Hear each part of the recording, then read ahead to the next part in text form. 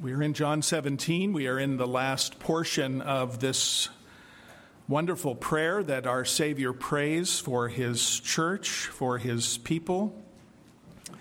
Divided, as we've noted, into those three sections. We're in the final section of the three, verses 20 through 26. And as we finish our study over the coming weeks in this final section where Jesus prays for those who will believe in him because of the faithful teaching and the word that he gave to his disciples and sent them out into the world to proclaim the message of the gospel, we understand that what he's doing in these verses especially is praying for you and for me, if you are a believer and follower of the Lord Jesus Christ this morning. And last week we learned that we are known by Jesus in the most intimate of ways, that he knows us, he formed us while we were in our mother's womb. He knew us before the foundation of the world, and here, with knowledge of who we are specifically and of our every need, he prays for us faithfully. And he continues to do so until we are brought safely home. It is an amazing thought, a wonderful and comforting thought to know that our Savior is, in fact, right this moment praying for us. And as we noted last week, he is praying three specific things that we will focus the remainder of our study on in this section. In verses 20 through 23, that we would be united as one. In verse 24, that we would see the glory of Christ. And then in verses 25 and 26, that we would come to know the love of God in Jesus Christ. And so I know you've just been seated. This is a shorter introduction, but nonetheless, please stand once again as we hear God's word. And we give our attention to these verses again and to what they teach us. Beginning in verse 20, Jesus praying, "I do not ask for these only," that is his disciples, "but also for those who will believe in me through their word, that they may all be one, just as you, Father, are in me and I in you, that they also may be in us, so that the world may believe that you have sent me. The glory that you have given me, I have given to them, that they may be one even as we are one, I in them and you in me, that they may become perfectly one, so that the world may know that you sent me and loved them even as you have loved me. Father, I desire that they also, whom you have given me, may be with me where I am, to see my glory that you have given me because you loved me before the foundation of the world. O righteous Father, even though the world does not know you, I know you, and these that you have sent me. I made known to them your name, and I will continue to make it known, that the love with which you have loved me may be in them, and I in them. All flesh is as the grass, and all its loveliness is like the flower of the field. The grass withers, the flowers fade, but the word of our God stands forever. Let us pray.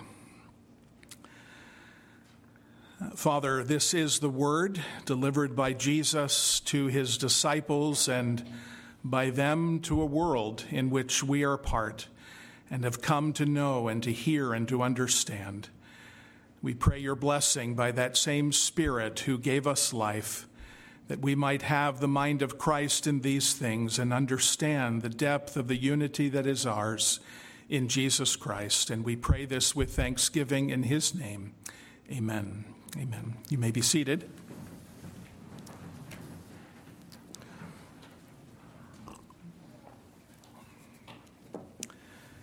If you or I were to be a fly on the wall in the days of the early church immediately after Pentecost, we would have witnessed a wonderful, marvelous work of God as recorded for us in Acts chapter 4 towards the end.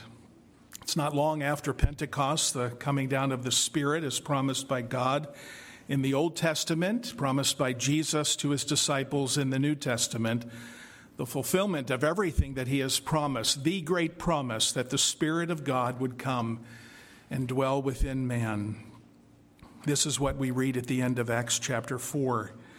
Now the full number of those who believed were of one heart and soul, and no one said that any of the things that belonged to him was his own, but that had everything in common. And with great power the apostles were giving their testimony to the resurrection of the Lord Jesus, and great grace was upon them all. There was not a needy person among them, for as many as were owners of lands or houses sold them, and brought the proceeds of what was sold, and laid it at the apostles' feet, and it was distributed to each one as he had need. Those who believed because of the witness and testimony of the disciples are said here to be of one heart and one soul. It was a oneness that extended beyond just a description or an outward appearance. It was a oneness that extended to caring even for the physical needs of God's people, so that Luke records for us there was not a needy person among them. Each one was caring for the needs of the others, all giving generously, loving selflessly. Some would have said that heaven had come down to earth, and because of this, the world was turned upside down. The disciples who had heard Jesus' prayer in John 17, who were present there in that scene in Acts chapter 4, would have no doubt rejoiced as they saw the church and body of Christ living out the reality of what Jesus asked his Father in that prayer, that they may all be one, even as we are one. It was a beautiful, tremendously encouraging scene. But fast forward less than 25 years later, and we read these words of the Apostle Paul that you heard briefly earlier in 1 Corinthians chapter 1. I appeal to you, brothers, by the name of our Lord Jesus Christ, that all of you agree, and that there be no divisions among you, but that you be united in the same mind and the same judgment. For it has been reported to me by Chloe's people that there is quarreling among you, my brothers. What I mean is that each of you says, I follow Paul, or I follow Apollos, or I follow Cephas, or I follow Christ. Is Christ divided? Was Paul crucified for you, or were you baptized into the name of Paul? I thank my God that I baptized none of you except Crispus and Gaius, so that no one may say that you were baptized in my name. I did baptize also the household of Stephanas. Beyond that, I do not know whether I baptized anyone else. For Christ did not send me to baptize, but to preach the gospel, and not with words of eloquent wisdom, lest the cross of Christ be emptied of its power. What happened in less than 25 years, and no doubt even before that? What happened to this church of Acts chapter 4 that dwelt together in unity, where everyone considered the needs of the others more important than themselves, where the fulfillment of Jesus' own prayer for his church was so clearly and visibly seen, that they may be one even as we, you, Father and Son, are one? How do we understand what happened in such a short time? Well, I think the first thing we need to do, and we're going to do it this morning, is to look at and examine Jesus' own words in this prayer in John 17 to understand exactly what it is that he is asking of his Father. And to do that, I want to examine it under three different headings, these verses 20 through 23, in order to help us understand what kind of unity, what unity Jesus is praying for. First of all, it is a unity that is mystical and spiritual. Secondly, it is a unity grounded in the truth, the word given to them.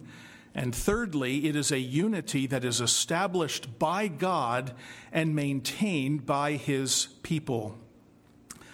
The first point, then, it is a unity that is mystical and spiritual.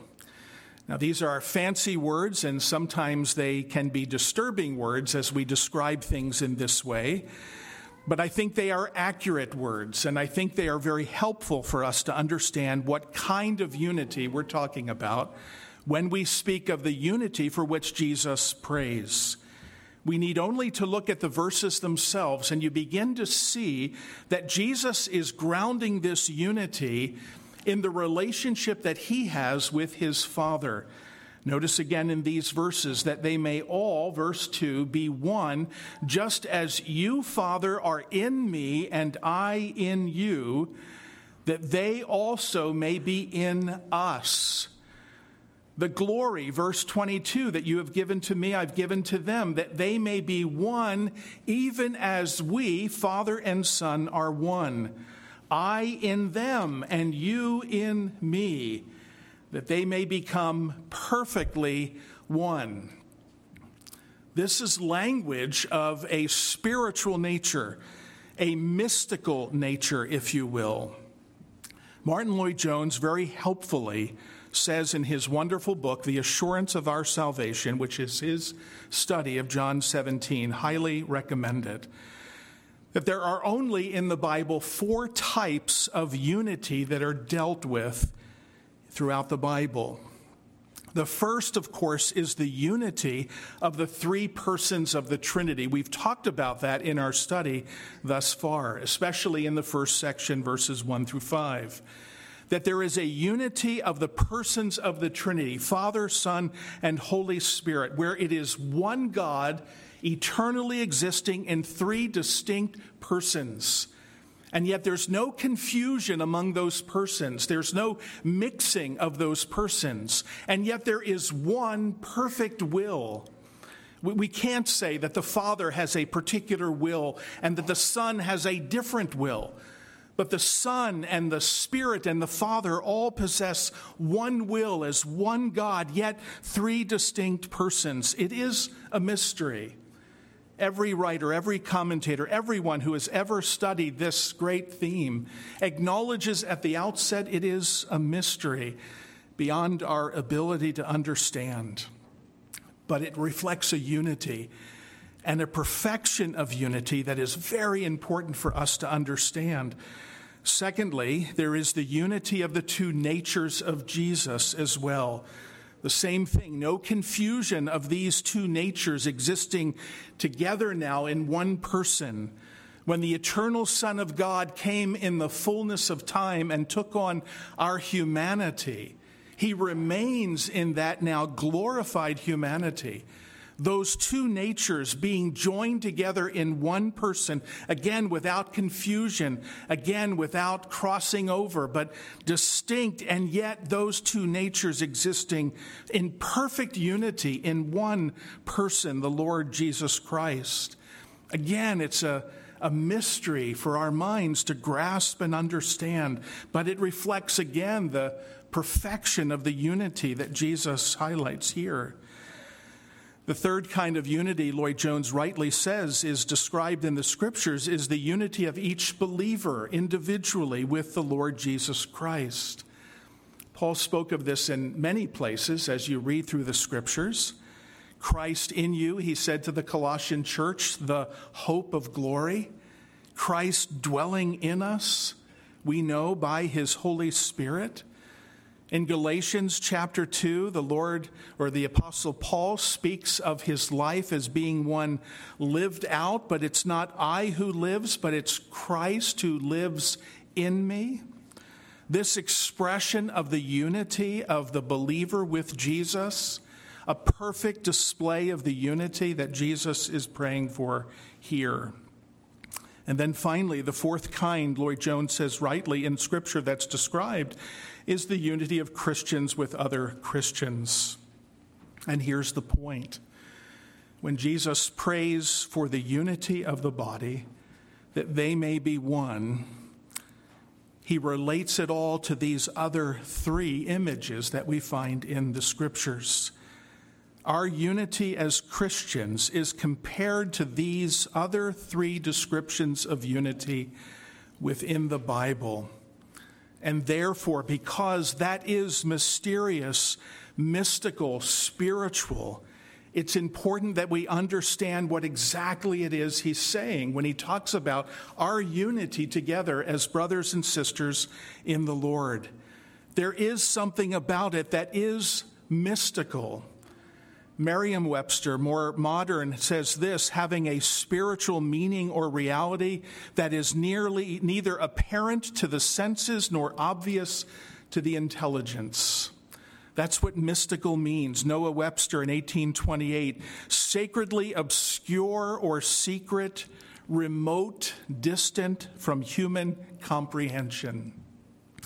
The point is this: we can't begin to quantify it. We can't begin to fully grasp or understand what it is for a believer in Jesus Christ to be so united with another believer in Jesus Christ, because there's something otherworldly about it, supernatural about it. But it is more real, as we so often said, than most of the things, all of the things we see with our eyes and experience with our senses. It's beyond our comprehension, but it's real and it's true, and all of us know it. All of us have experienced this at one point in our lives or another. It's not only mystical, it is a spiritual union, which means very simply that it is brought about by the Holy Spirit, by God himself. And the teaching ministry that Jesus speaks about in John 14 through 16 about the Spirit, about sending the Spirit to dwell within us, about it being better for his disciples that Jesus departs so that the Spirit could come, is all a picture of this unity. We are a people indwelt by God the Holy Spirit. The Spirit of Christ lives within us. This is the only unity that the New Testament knows about, the only unity in which it is at all interested. And it is the unity, this mystical, spiritual unity, but no less real, more real, than anything the world can offer. Mystical, spiritual. That's the unity for which Jesus prays, because he compares it to the unity of the triune God, the unity of his own person being one person, two distinct natures, the unity of his own union with his own people. All of that, being mystical and spiritual, speaks to the nature of the unity for which he prays. What does that mean then? It means it's not merely an ecumenical movement or unity. It is not about organizations. It is not about having too many denominations. It's not about those things at all. The Bible has nothing to say about denominations or movements that seek to bring together denominations into one massive church, with the expectation that perhaps if the world would just see us all lay down our differences and come together, we'll express that unity and the world will believe in Jesus. That is not the unity that Jesus has in mind. It is a mystical and spiritual unity. I remember years ago, and perhaps some of you who are old enough remember, when the movement to bring evangelicals and Catholics together was very prominent. It was on the front page of Religious News as they met over several years and on different occasions, 2 separate times, to work through the differences between evangelicals and Catholics so that we might have a demonstrated organizational unity as the Church of Jesus Christ. What was aimed at there was a diminishing of that which distinguishes us from one another. Brothers and sisters, as we sit here this morning, I know as we read through the Heidelberg Catechism, there are some people who would say, listen, Pastor, you ought not to read a statement like you read this morning about the papal mass in public. It could be offensive to those who may come and visit your church who are Catholic, to call their mass and an act of idolatry is offensive. It is offensive. But the point is that we differ with those who are part of the Roman Catholic Church.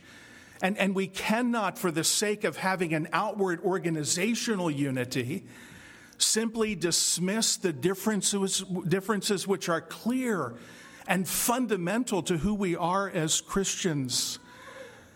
The call to unity, even among those who do not believe the gospel, is a movement that is ages old. It's over 100 years old when people began to push for unity, visible unity, even among those who do not believe the gospel. That denies what Jesus is praying for. It's not what Jesus is praying for. Early in my ministry here in New Jersey, as we were called back in 2001, we were involved, many of us, as leaders within our churches in this community to meet with those who were even of different faiths. And every year we had to reiterate again and again that when you talk about meeting and talking about needs within your community, that's fine. But when you continue to push for a gathering of all of these disparate groups into one to offer our worship to God that they believed was the same God, we had to say over and over again, no, we do not have a unity. This mystical and spiritual unity that Jesus speaks of is not present with those who do not believe the gospel. And that leads me to my second point then. It is a unity that is mystical and spiritual, reflected in those images that Jesus gives, the statements of the unity of the Godhead. It is also, secondly, a unity that is grounded in the truth of the gospel.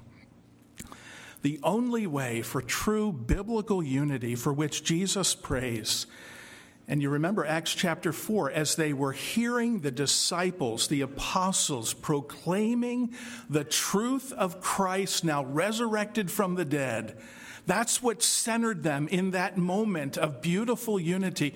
They were submitting themselves to the truth of God as preached and proclaimed by the disciples, the word given to them by Jesus and by them to the people. It's the word, it's the truth of God by which we are sanctified is what grounds us in the truth.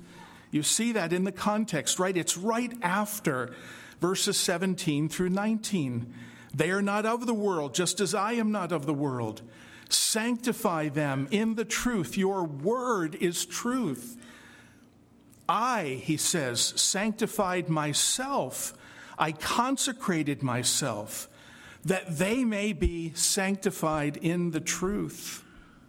The unity of the Bible between believers is a unity among those who are being sanctified by the truth of God as revealed in the gospel of Jesus Christ. There are countless examples of this, how this was challenged and threatened over the course of history. Perhaps one of the clearest examples comes from the early 20th century, as the church, coming into the modern age and wrestling with the impact of that age upon the church, began to question whether or not, and I speak here primarily of the Presbyterian Church, especially in the North, whether or not our commitment to our standards, the Westminster Confession and Catechisms, for instance, was too strict so as to leave out those who don't fully embrace those truths. And so in the early 20th century, New York Presbytery ordained 2 graduates of Union Seminary who would not affirm the doctrine of the virgin birth of Christ. Several presbyteries complained against that action, and then a battle began to happen within the church in the North, the PCUSA, and in the General Assembly, in the meetings of the church, this challenge was brought forth. It went on to claim that the doctrines plainly taught in the church's constitution, the Westminster Standards, such as the virgin birth, the atoning sacrifice, substitutionary sacrifice of Jesus, and the resurrection of Jesus, were mere theories and not facts that were taught in the Bible, and therefore they were not binding upon Presbyterian ministers. By 1924, when more than 1,200 ministers signed the Auburn Affirmation, which is what this said, that these things were not true, they were mere theories, there was a clear controversy facing the church. That was met head-on by many famous men at the time, those especially of old Princeton Seminary, including J. Gresham Machen, emerged as one of the great defenders of orthodoxy before his death. And as he defended that in his wonderful book, Christianity and Liberalism, he spoke about how dangerous the times were in which he was living. It was dividing the church of the Lord Jesus Christ. It was threatening the unity of the body, because the unity of the body is rooted and grounded in the truth revealed to them by God. And he spoke of it this way. In the present conflict, he wrote briefly, the great redemptive religion which has always been known as Christianity is battling against a totally diverse type of religious belief, which is only more destructive of the Christian faith because it makes use of traditional Christian terminology. Now, that point that he makes is very important, because all through the church, all through the years of the church, the way the battle is often fought, especially by those who would seek to undermine the truth of the gospel, is to use the same language, but to make it say something different, so that the language outwardly would appear to be the same. But what is actually revealed is that there is a departure from this spiritual, mystical union grounded and rooted in the truth. It's a deception of the one who appears as an angel of light, but is the father of lies. In that period, you may remember that there were 5 fundamentals that were put forward. Biblical inerrancy, that it is the word of God without error. The divine nature of Jesus Christ, that he is both God and man. The necessity of the virgin birth of Jesus. The bodily resurrection of Jesus. And the bodily return of Jesus when he comes again. All of this is a picture of what happens when the church becomes divided. What happened in Corinth is no mystery. False teachers entered into the church. They began to teach false doctrine, and teaching undermining the ground upon which our unity is built. And suddenly there were divisions within the church. It is the story down through the ages of the church. This unity comes about by the truth of God's word through the working and power of the Holy Spirit. It is what we believe that is important. What we believe, what we say we believe, our doctrines is what is most important, because that's the ground of our unity in Jesus Christ. It is the word he gave to his disciples. It is the word that the disciples gave to the people who would come to believe. And they believe in that word as it points us to Christ. Some will cry in our day, as they often do, but Pastor, doesn't doctrine divide necessarily? No, doctrine unites. Yes, there are times when doctrine divides, and it's necessary. This doctrine, this faith, as Jude calls it, once delivered unto all the saints, is the ground of our unity and the ground upon which Jesus here in these verses is speaking. Our oneness as a body and as a church with the larger church of Jesus Christ is rooted in these truths. Perhaps you heard this week, it's become famous, maybe viral as the term goes. A very famous news person in our culture today had a little rant on television about what he believes. It was a stunning thing. Maybe you heard it live, but this is what he said. He said, let me just say this, and by the way, this is all rooted in the recent decision of the Supreme Court to overturn Roe versus Wade and Casey versus Planned Parenthood. In those issues, those debates, you know what the ruling was. It returned the discussion of abortion to individual states rather than as a federal statute. There are many who are just livid over that and are fighting for abortion as a national policy. And this was his rant. Let me just say, he says, as a Southern Baptist, I grew up reading the Bible, maybe a backslidden Baptist, but I still know the Bible. Jesus never once talked about abortion, never once. And it was happening back in ancient times. It was happening during his time. Never once mentioned it. For people perverting the gospel of Jesus Christ down to one issue, well, that's heresy, he said. Go if you don't believe me, if that makes you angry. Why don't you do something you haven't done in a long time? Open your Bible. Open the New Testament. Read the red letters, and you won't see it there. This man professes to be a Christian. Do you have unity with him? I don't. There is no unity, mystical, spiritual, rooted, grounded in the truth with this man. Why?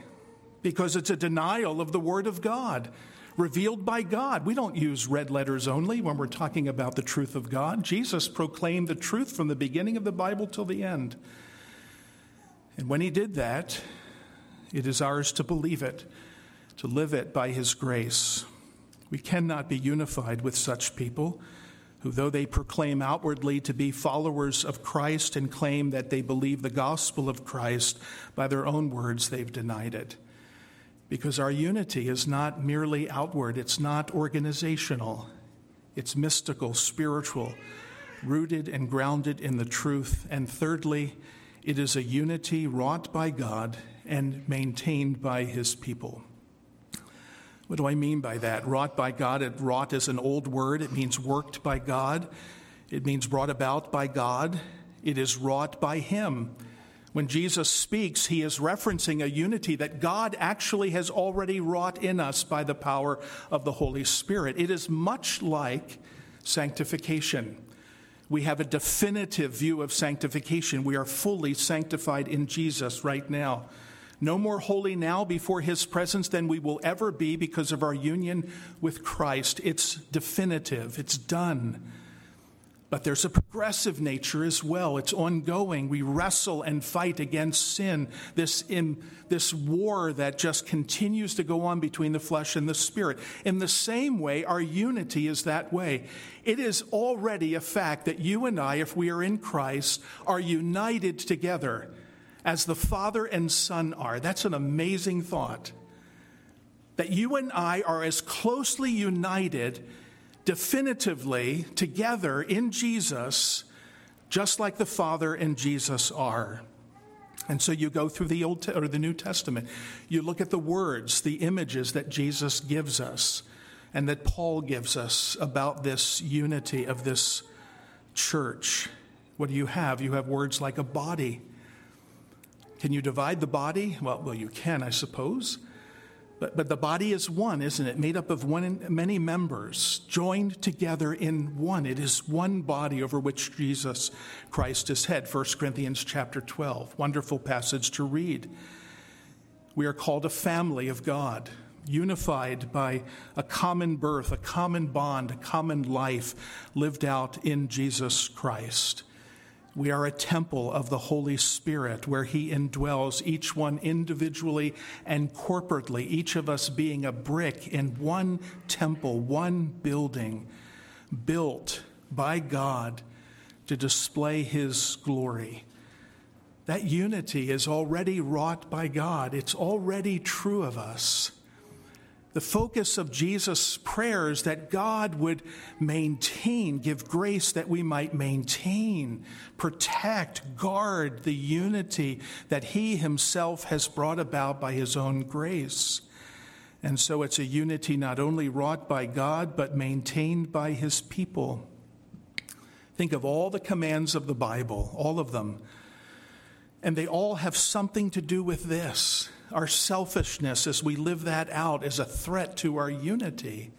And so Paul calls us to a selfless mind in Philippians 2, to have the mind of Christ, who thought not of himself, but of those he came to save. All of those commandments, to love one another, to serve one another, they're all designed that we might, as his people, maintain and continue to display, as Acts 4 displayed, the beautiful unity of the people of God in this one glorious body. Thomas Manton said something that I think is very helpful, maybe by way more of application. This unity is rooted in our own fellowship, individually and corporately with the Father. And Manton said this: the unity of the saints together, our unity together, brothers and sisters, depends upon our individual communion with God when we are alone.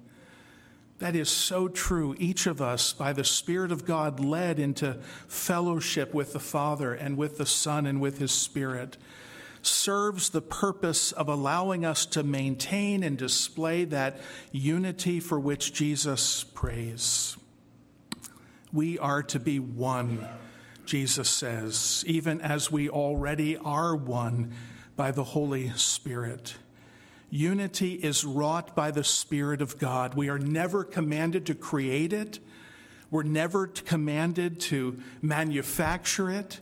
We cannot do the work of his Spirit. Only he can do it, and he has done it for each one of us who are in Christ Jesus.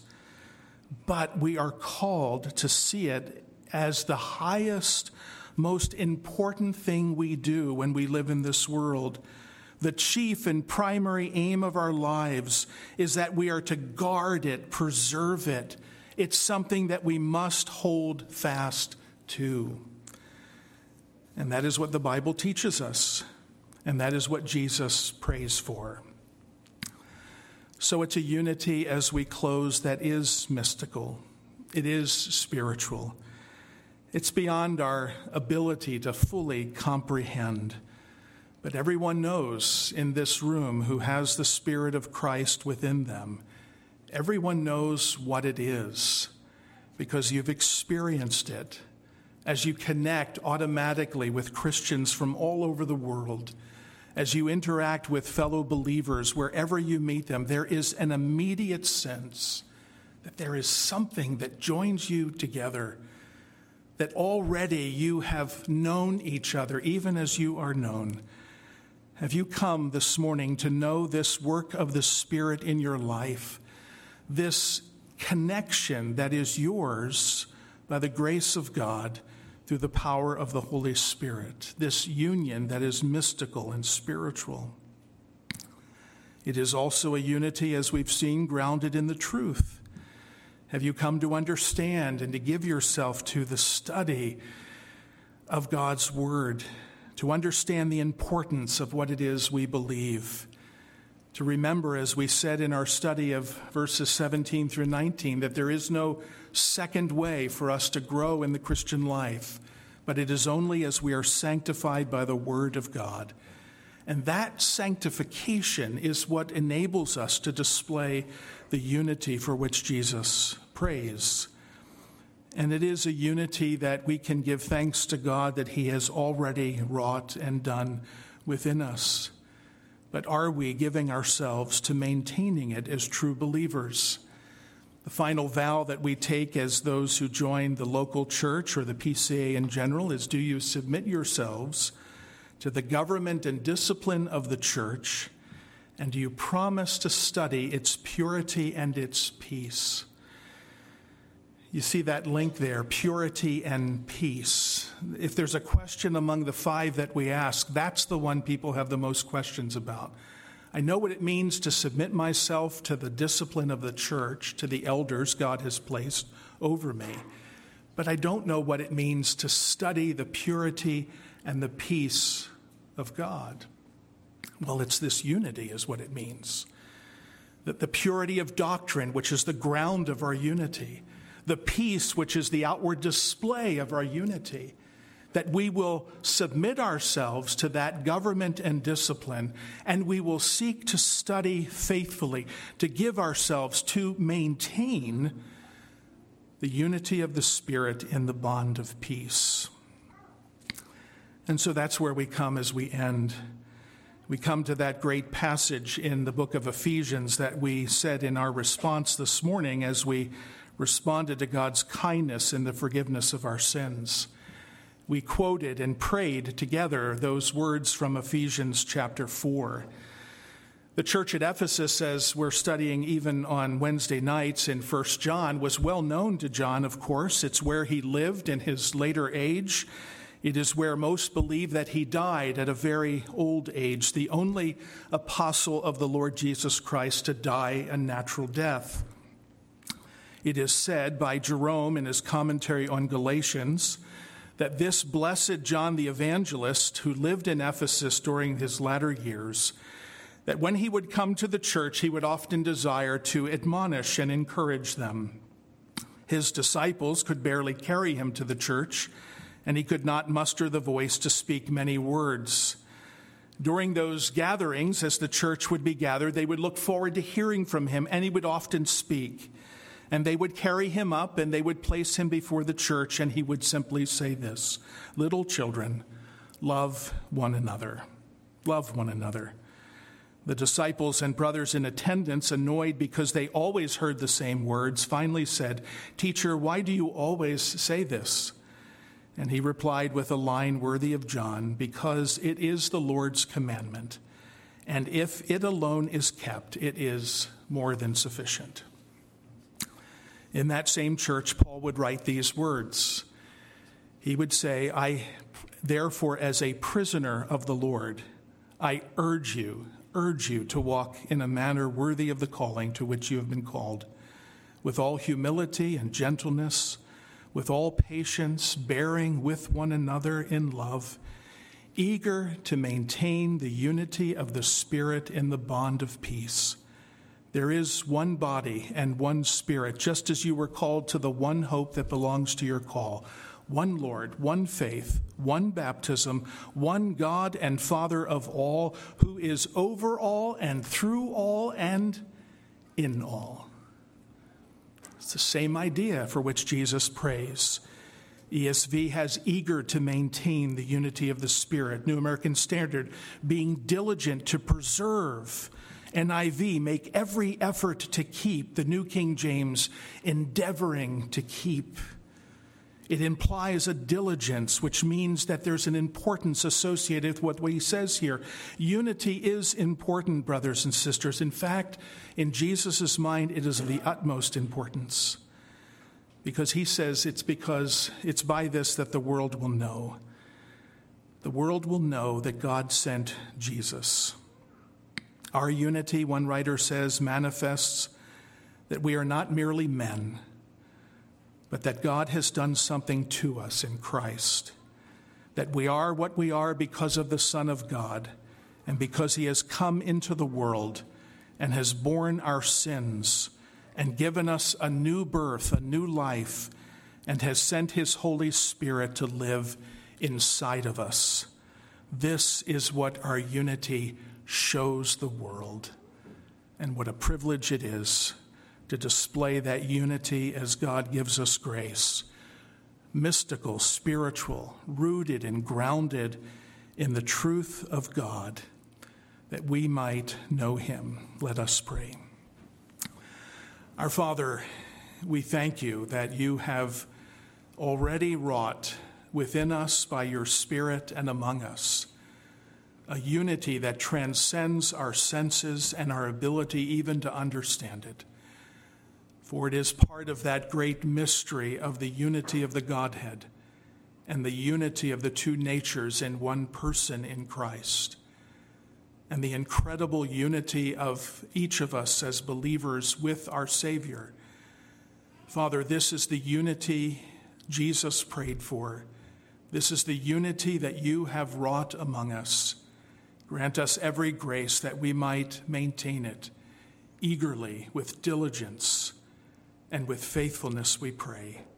And And we ask it with thanksgiving in Jesus' name. Amen. Amen.